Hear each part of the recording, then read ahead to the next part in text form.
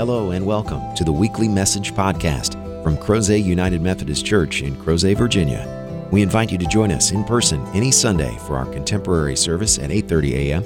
or for a more traditional service at 11 a.m. Please visit us online at www.crozetunitedmethodist.org for further information. We hope you enjoy this week's message from Crozet UMC.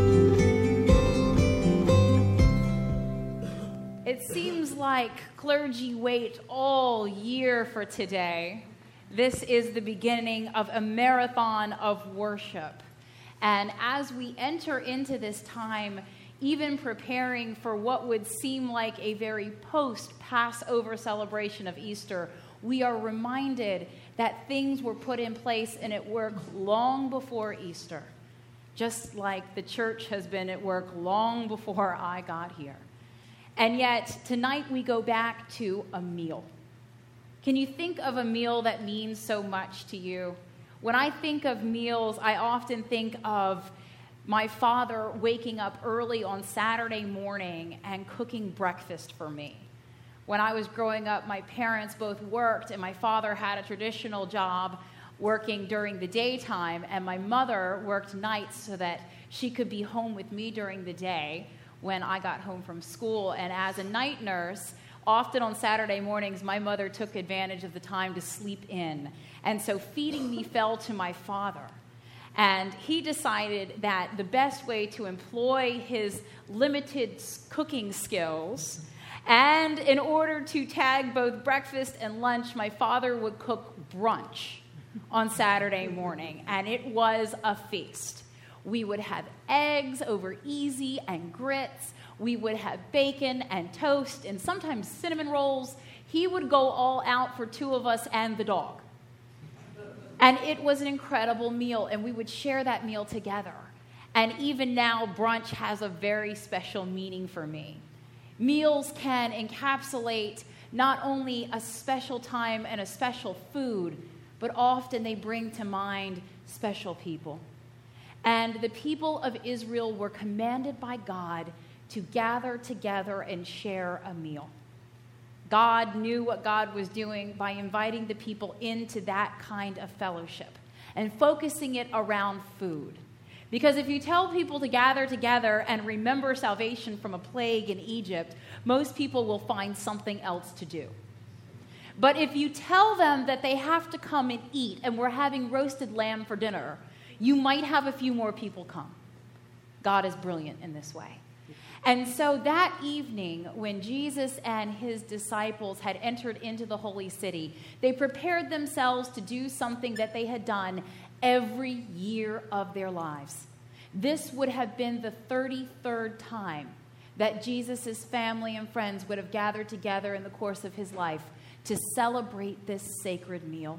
And there they would tell the stories. They would listen to the ancient scriptures. They would sing the hymns of their faith. They would pray and they would remember.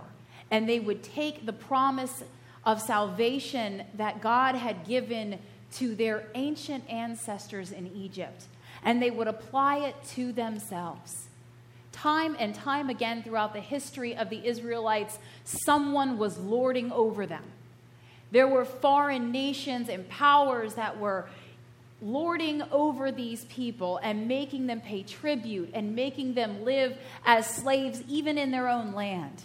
Whether it was the Assyrians or the Babylonians or now the Romans, these people knew what bondage looked like in every single form.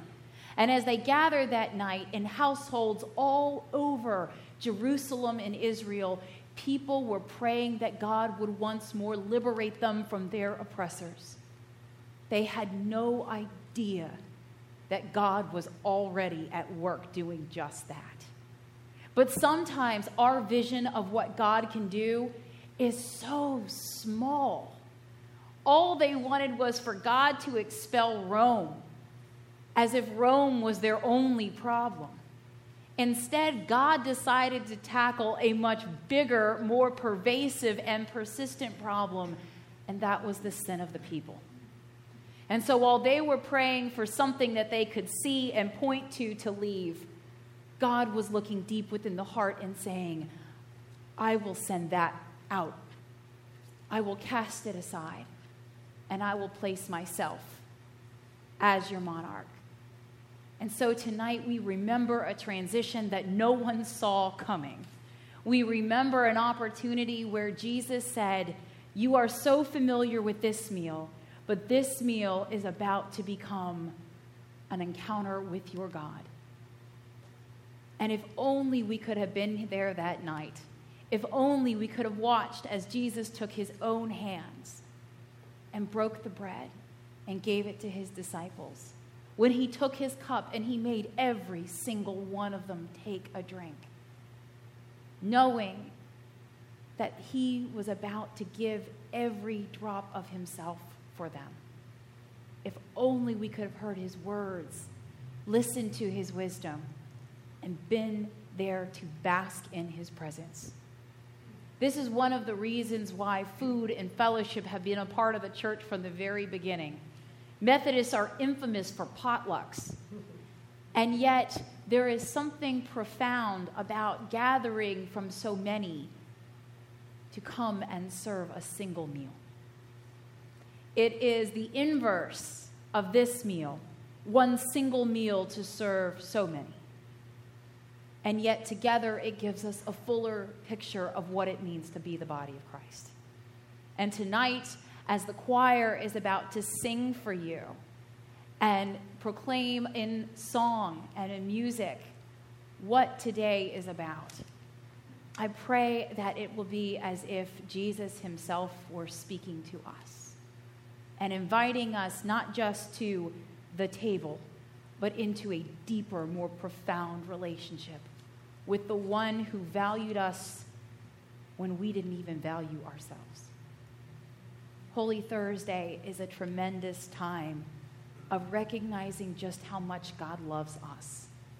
It is to prepare us for a sacrifice that was not only necessary on Good Friday, but was for our benefit.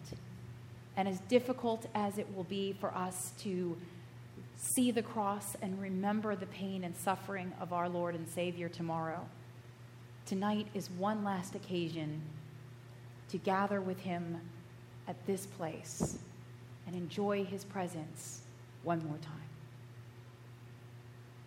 As we sit here, Christ is already in our midst.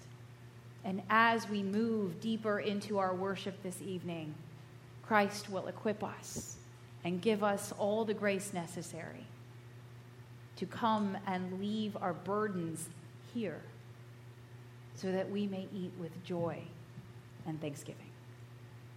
May this be so. In the name of the Father, Son, and Holy Spirit. Amen. Thank you again for joining us for this week's podcast. We hope you found the message meaningful, and we invite you to join us in person as we gather for worship at Crozet United Methodist Church every Sunday at 8:30 a.m. and 11 a.m. Please visit us online at www.crozetunitedmethodist.org to learn about ways you can connect with God and your neighbors through the ministries of Crozet UMC. Have a great week.